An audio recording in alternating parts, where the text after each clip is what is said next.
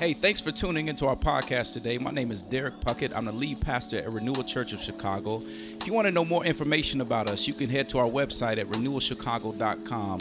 I pray today that this message is a blessing and an encouragement to your soul.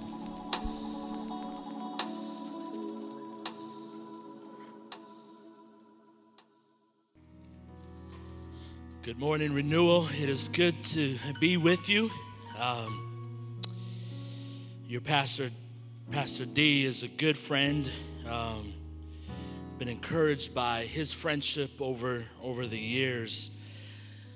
Yesterday, I was able to watch the message that he preached last Sunday on is self-care biblical?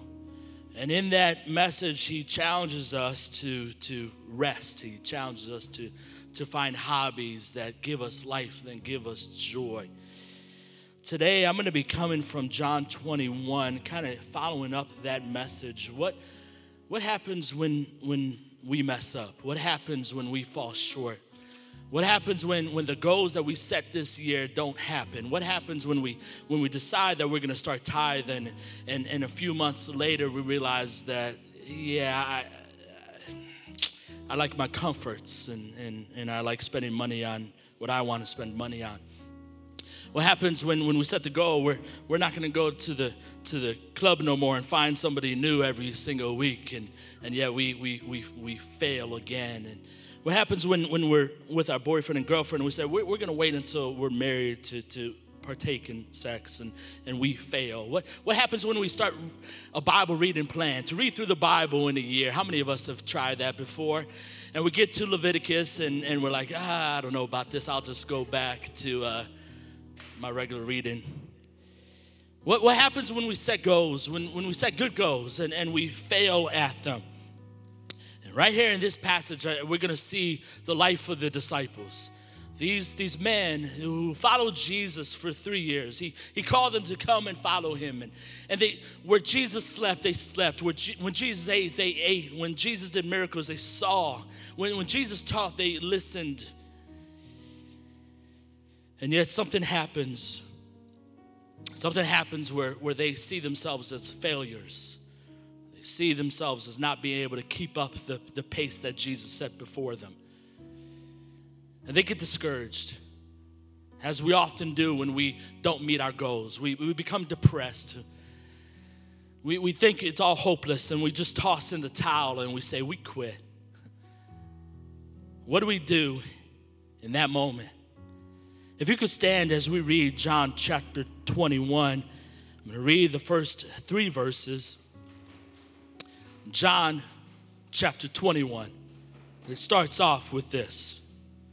After this, Jesus revealed himself again to the disciples by the Sea of Tiberias. And he revealed himself in this way: Simon Peter, Thomas called the twin, Nathanael of Cana in Galilee, the sons of Zebedee, and 2 others of his disciples were together. Verse 3, Simon Peter said to them, I am going fishing. They said to him, we will go with you. They went out and got into the boat, but that night they caught nothing. Father, we pray as we look at your word, we pray that you would speak to us. God, we pray that your spirit would open up blind eyes, would soften hard hearts, would unplug deaf ears. Father, we pray that your word will breathe life to us today. Wherever we are, we ask for your grace and your mercy. So God, we come before you with humble hearts, and we ask you to speak to us. In the name of Jesus, all God's people said, amen. You may be seated. Again, going back to verse 1, after this, Jesus revealed himself to the disciples by the Sea of Tiberias, also known as the Sea of Galilee, and he revealed himself in this way. And it lists some names of disciples. Simon Peter is the first one on this list in verse 2.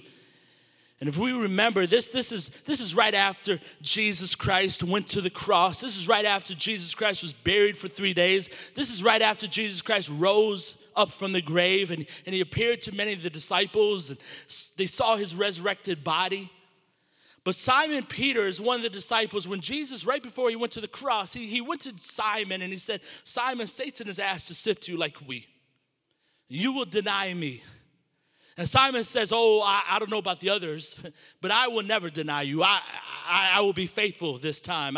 I know who you are, and I will follow you to death.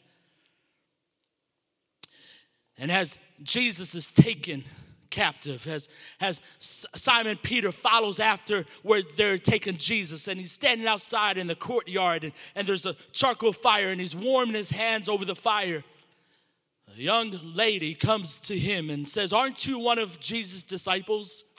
Didn't you hang out with this man? Didn't you follow this man? And he says, oh, no, that's not me. You got me messed up. You got me mixed up with somebody else. He denies Jesus 3 times. Simon Peter, whom Jesus walked with for 3 years, denies Jesus 3 times on this night. Thomas, the second one on this list, when Jesus Christ knocks on the door and someone opens up the door and says, hey, it's Jesus at the door, Thomas runs to the door and he says, I won't believe until I see the scars in his hands. And forever, he will be known as Doubting Thomas. Nathanael of Cana in Galilee, this third individual on this list, Nathan, when he heard that this Messiah was claiming to be the Christ, when this Jesus was claiming to be the anointed one, he says this. He asks this question, can anything good come from Galilee? He doubts Jesus because of where he comes from. The sons of Zebedee are next on this list. The sons of Zebedee are 2 brothers, James and John, who don't understand the mercies of God, who don't understand the grace of God. So when Jesus is proclaiming the gospel, calling people to repent, and people don't believe it, James and John are the ones who say, hey, Jesus, let us cast down fire from heaven. Let us destroy these mugs. Let us give them what they deserve. And there's 2 other disciples who are unnamed here. So 7 of the 12 disciples who in Jerusalem, Jesus told them, hey guys, I want you to meet me in the mountain of Galilee. I want you to meet me there, and I got some final words for you. And on the way there, this 3-day journey, about 2 days into the journey, Simon Peter and these disciples, these 5 disciples, walk by the Sea of Galilee. And this is where Jesus first found them. And the guilt and the shame begin to overwhelm them. They realize how much they failed Jesus, how much they have not met the goals that they themselves set up. They probably thought that if we see Jesus again, he will be disappointed in us. He's going to call me out for my sin. He's going to say, Peter, what's wrong with you? How did you deny me 3 times after I warned you? He doesn't want to meet with me. And so Simon has this great idea. He's like, hey, let's just go back fishing. Let's go back to our old way of life. Let's go back to what we know. Let's go back to what we're comfortable with. Let's go back to what we're good at. Sin, unchecked, will take us further from Jesus, will cause us to be overwhelmed with depression and regret and shame and guilt, that we forget the actual person that we need to run to, that we need to see. So Simon Peter goes fishing. The other 6 disciples say, well, we will go with you. But I like that last part of verse 3. They went out, these professional fishermen. They went out and they got into the boat. But that night, they caught nothing. Jesus performs a miracle here. And in the midst of their running from Jesus, he gives them futility in their running. And this is how often we are, right? It's we get discouraged, we get depressed, we fail Jesus over and over again. We're just like, we're just gonna go back to what we know. You get all dressed up and you go to the club and you're ready to go find that boo, that bae, right? And you think, man, they're going to want me. And you go to the club, you're there all night and ain't nobody talking to you. That's Jesus foiling your plans, messing your plans up, right? Because he knows that that's not what you need. That's not what you want. And you're like, man, I'm just going to go back to making money, making lots of money. And that's what it's about. That's what's going to give me happiness and joy. And then you get let go from your job. And now you're left with nothing. Because Jesus is foiling your plans. He messes up your plans because he wants you to know that it's him that gives you joy. It's him that brings you happiness. Look at verse 4. Just as day was breaking, Jesus stood on the shore, yet the disciples did not know that it was Jesus.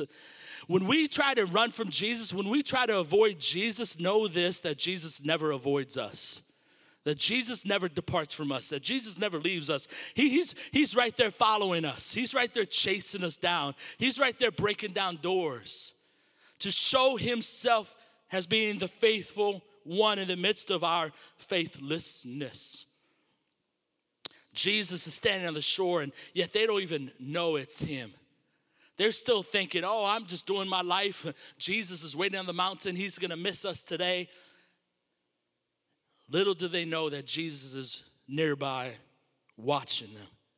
Verse 5, Jesus said to them, children, do you have any fish? And they answered him, no. Look at what Jesus calls them, children. I don't think he's being demeaning here. I don't think he's saying, oh, you little immature people. I think what he's doing is reminding them of their identity. That in the midst of, again, their hopelessness, in the midst of them running from Jesus, that Jesus still calls them family. Jesus will never abandon his children. He will never abandon us, his bride. And he asked them, children, do you have any fish? How is it going living your life the way you want to? How is it going apart from Jesus? You could imagine just the brokenness of the disciples. They're already beat up because spiritually they failed. And now they return to the thing that they know and they fail again. They're out there all night. They're professional fishermen. How do you not catch nothing? In their humility and their brokenness, they say, no, we caught nothing. And what's beautiful is that the Bible tells us, Jesus in the Sermon on the Mount says, blessed are the poor in spirit, for theirs is the kingdom of God. And this is, the disciples are exactly where Jesus wants them to be. In their brokenness, in their humility, at the end of the rope. Verse 6, he said to them, cast the net on the right side of the boat, and you will find some. So they cast it, and now they were not able to haul it in because of the quantity of fish. If you've read through the Gospels, you would realize that, man, this happened before. Luke chapter 5. When Jesus first calls the disciples to come follow him, he gets into the boat with Simon Peter, and Simon Peter was out all night and caught nothing. His efforts weren't working. Jesus gets in the boat, he says, oh, go to the deep and cast out your nets for a catch. And Simon's like, hey, Jesus, you must not know this, but I'm the professional fisherman. This is not your field, Jesus. You're a carpenter. Go work on some wood. But he says, but at your command, I will let down the net. And he lets down the net, and a large catch of fish is taken. That so much that the net begins to tear, and the boat begins to sink. And he calls his boys, James and John, to come and help catch this fish. And he falls down at the feet of Jesus, and he says, depart from me. Depart from me. Because he realizes that he can't be in the presence of this man. Jesus stands him up and he says this, do not be afraid. Do not be afraid. From now on, you will be catching men. So imagine being Simon Peter and the other 6 disciples in this boat, and the stranger from the shore says, cast your net out into the deep, and you do it, and a large number of fish are caught. It's bringing them back to 3 years previously when Jesus first showed up before them. And so verse 7, that disciple whom Jesus loved, being John, therefore said to Peter, "It is the Lord." Who else can do this? Who else can do this miraculous work but him? He is the Lord. He is the ruler. He is the one who is in control. When Simon Peter heard that it was the Lord, he put out his outer garment, for he was stripped for work, and threw himself into the sea. When Peter realizes that that's Jesus on the shore, that he came after us. He doesn't wait for the boat to get to shore. He doesn't wait for the fish to be put into the boat. He jumps into the water and starts to swim for shore because he so desperately wants to be with this Jesus who pursued after him. This is the greatest thing we could do in our weakness and our failures when we screw up over and over again, is to run to Jesus, to swim hard after him, to go against the waves that try to push us back, to keep pushing on towards him. I don't care how tired my arms are getting, I'm swimming towards Jesus. I don't care how much I want to quit right now, I'm swimming towards Jesus. And the other disciples, verse 8, came in the boat, dragging the net full of fish, for they were not far from the land, but about 100 yards off. I don't know about you, but I grew up in the hood, so I never learned how to swim. Some of you guys may have learned how to swim, but 100 yards seems kind of a long ways to swim, whether you're good or not. 100 yards, for those who are not good at measurements, think of a football field. A football field length is what Simon Peter, he jumped into the water, swam 100 yards to be with Jesus. And now the other disciples start to follow him with the fish. And they get to the shore after Simon Peter. So Simon Peter's there first, and he's there by himself. And he sees Jesus in verse 9. When they got out on land, they saw a charcoal fire in place with fish laid out on it and bread. There's three things I think that Jesus is reminding his disciples of in this text. Three things, verse 9 through 14, that I want us to remember as well. That remember the last time that there was a charcoal fire. Remember the last time that Simon Peter would have smelled the aroma from that charcoal fire. See, smell brings back memories. You smell that baked macaroni and you're reminded of your grandmother who used to make the best baked macaroni. Even though she passed a few years ago, you're reminded of how much you loved her. And you smell that cologne on somebody and you're like, that reminds me of my dad before he passed. Here, the smell that Simon Peter ran into was this smell of betrayal. The smell of, the last time I smelled charcoal fire was when I was denying Jesus 3 times. Why would I have done that? What made me deny my Savior? What made me deny my Lord? And a lot of times we want to keep our sin from Jesus as though he doesn't know what to do with it. We want to try to hide it as Adam and Eve did and cover ourselves, cover our nakedness. And when Jesus comes calling for us, we're hiding behind the bushes. But what Jesus does is he reminds his children of our sin, of our brokenness. And Jesus says, come to me anyway with your brokenness. Come to me with your nakedness. Come to me with your failures, with your weaknesses. He doesn't sweep it under the rug. He doesn't avoid it. He doesn't hide from it. He doesn't say, clean up your life and then come to me. Make sure that you're good and then you could read from my word and then you could call out to me in prayer. No. Bring your sin to him. Run to him with your brokenness. Don't think that somehow you could get good enough. You could stop doing what you've been doing and then Jesus will accept you. Remember your sin. Verse 10, Jesus said to them, bring some of the fish that you have just caught.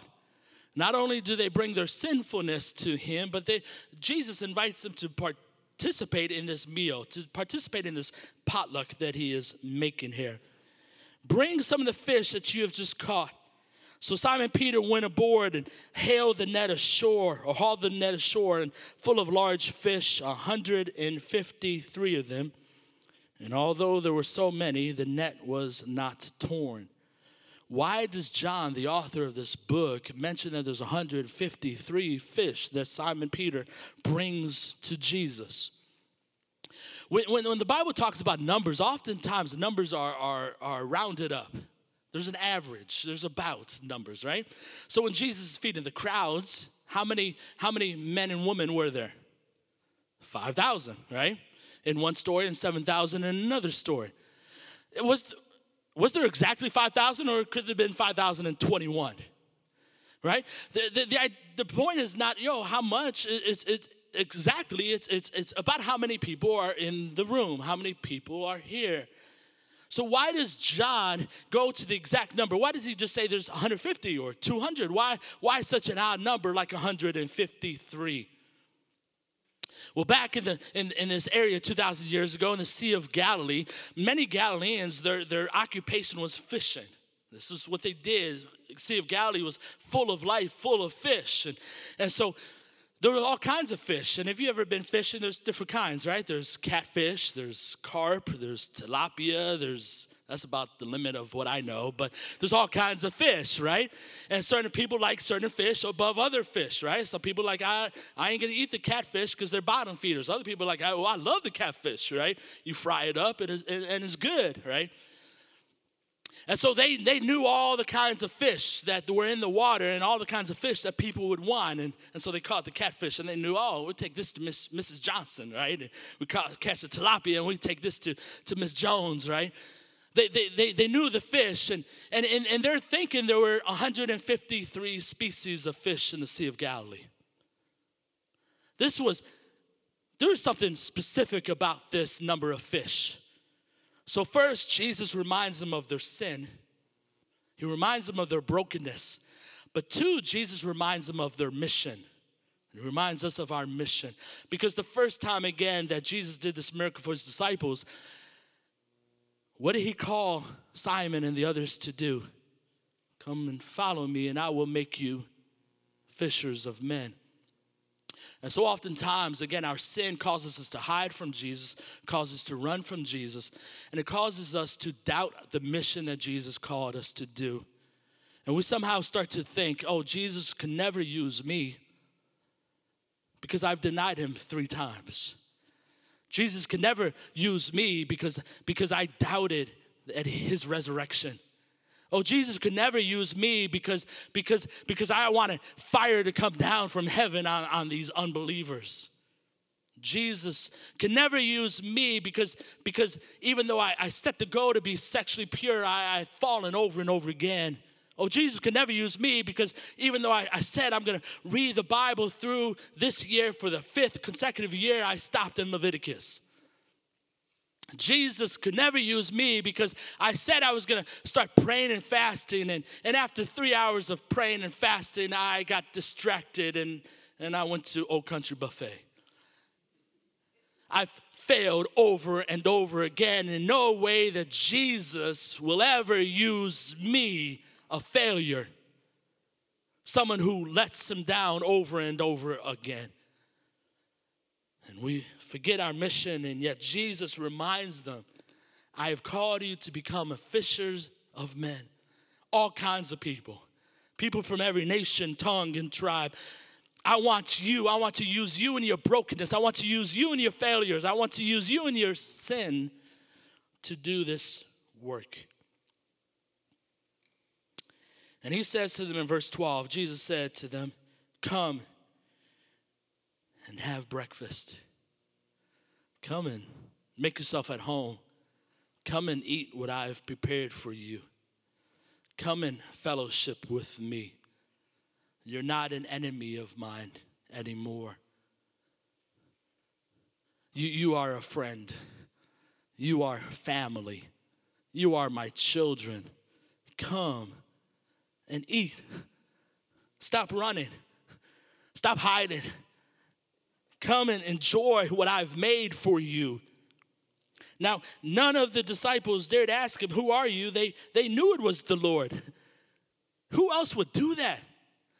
Who else, when you fail them over and over again, keeps inviting you back, keeps reaching out to you? There's very few people in the world who would do that for you. Maybe your mom and dad and your grandparents. But even our friends, when we fail them so many times, they're like, I'm done with you. And we do the same thing to other people. You fool me once, what they say?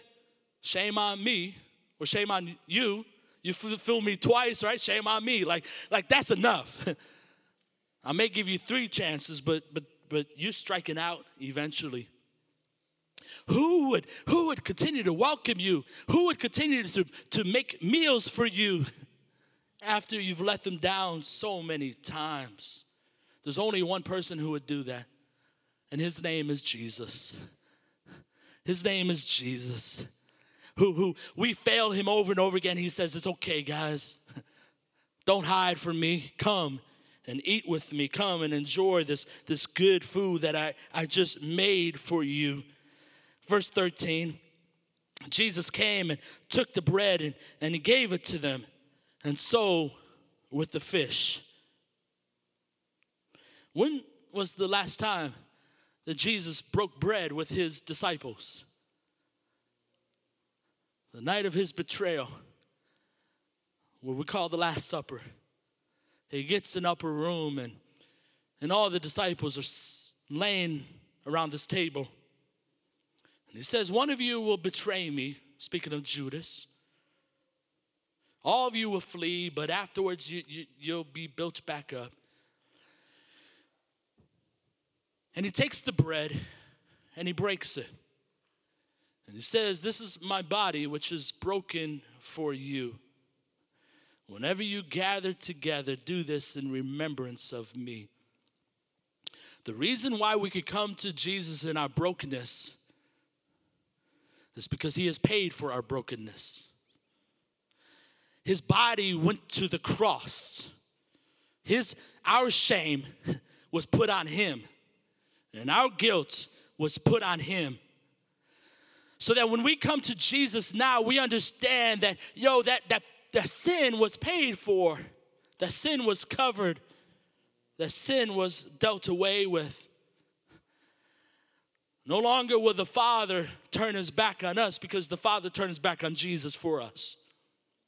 No longer will blood have to be shed for the remission of sins because Jesus shed his blood for our remission of sins.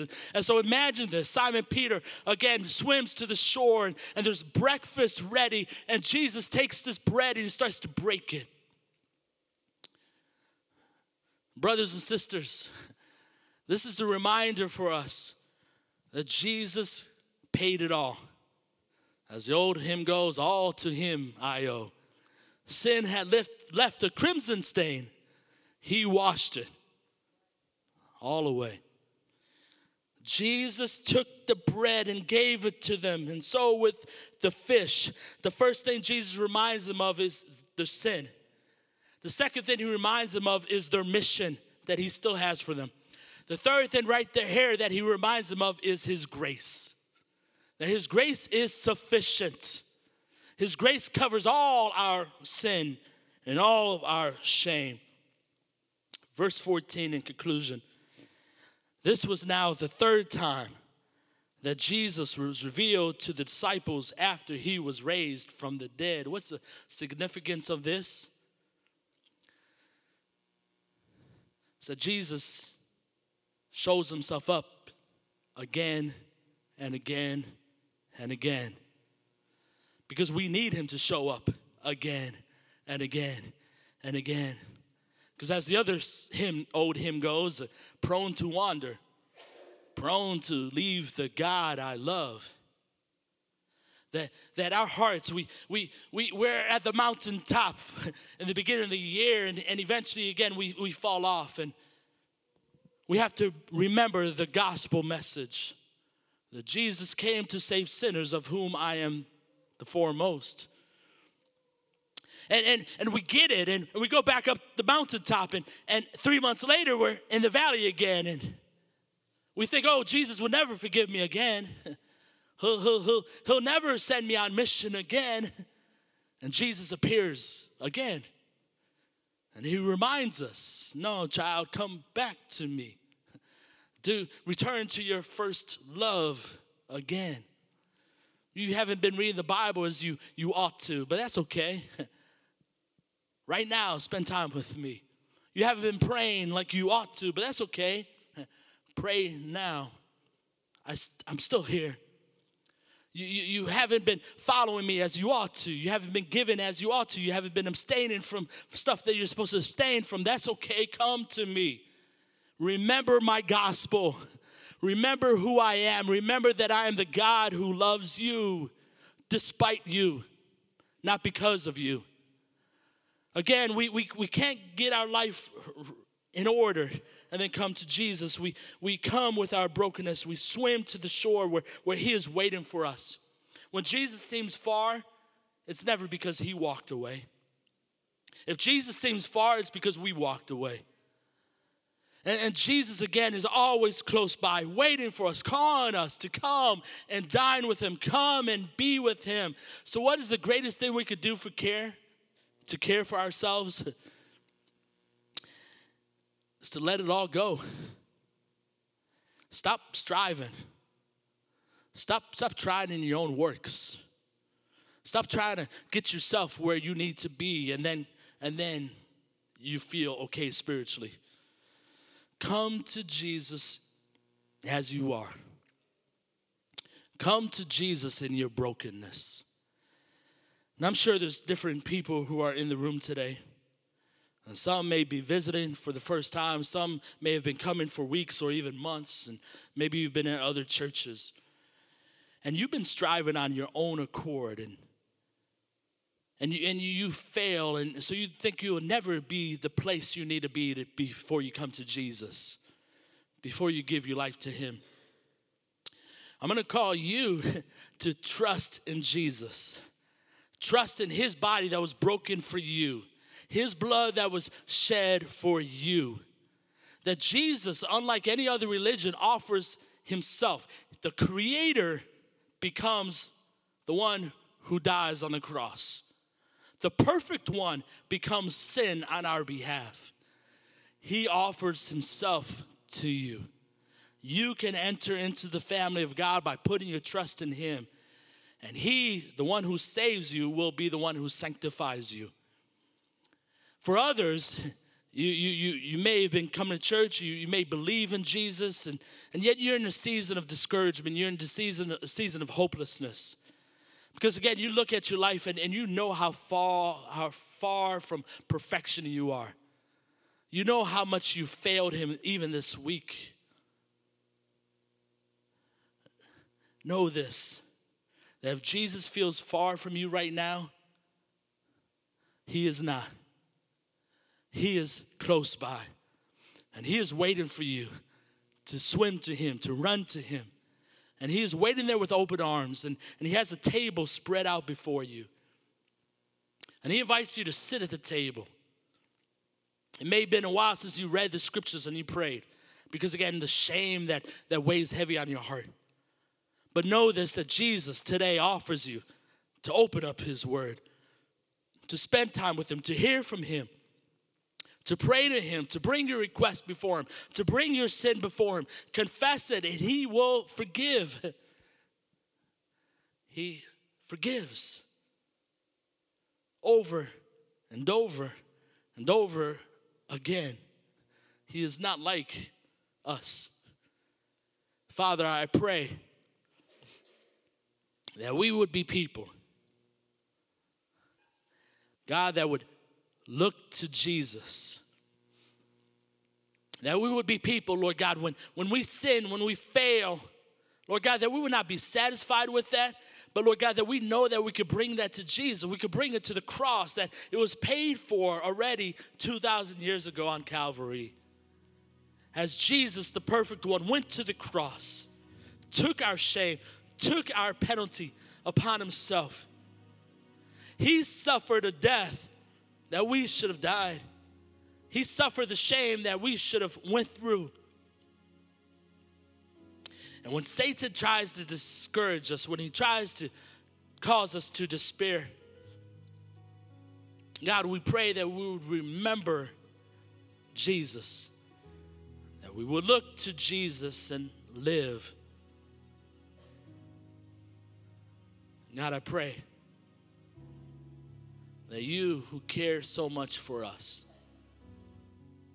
that you who never give up on us, would reveal yourself over and over again in our darkest places, in our darkest seasons of life.